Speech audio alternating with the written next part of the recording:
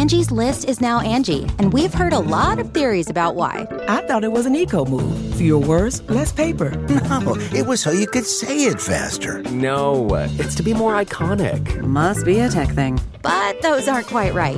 It's because now you can compare upfront prices, book a service instantly, and even get your project handled from start to finish. Sounds easy. It is, and it makes us so much more than just a list. Get started at Angie.com. That's ANGI, or download the app today. It's Merriam-Webster's Word of the Day podcast for August 18th. Brought to you by Merriam-Webster's Unabridged Dictionary Online, America's largest dictionary, now continuously updated. Learn more at merriam-websterunabridged.com.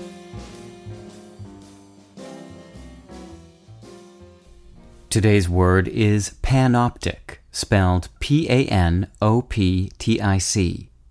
Panoptic is an adjective that means being or presenting a comprehensive or panoramic view.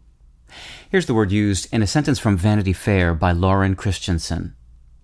Interweaving the narratives of an aristocratic uptown family, an underground punk band, a Long Island adolescent, a black gay aspiring writer, and a journalist determined to uncover the obscure connections between them all, the more than 900-page novel casts a panoptic lens on 1970s New York City. The establishment of the word panoptic in the English language can be attributed to two inventions known as panopticons.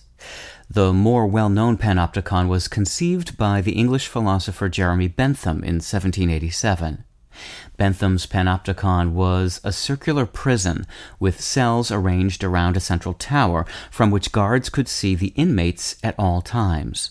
The other panopticon, also created in the 18th century, was a device containing pictures of attractions, such as European capitals, that people viewed through an opening. Considering the views that both inventions gave, it is not hard to see why panoptic, a word derived from the Greek word panoptēs, meaning all-seeing, was being used by the early 19th century. I'm Peter Sokolowski with your Word of the Day. Visit the new Merriam-Webster Unabridged, America's most comprehensive online dictionary and the best source of current information about the English language. Get started today at merriam-websterunabridged.com.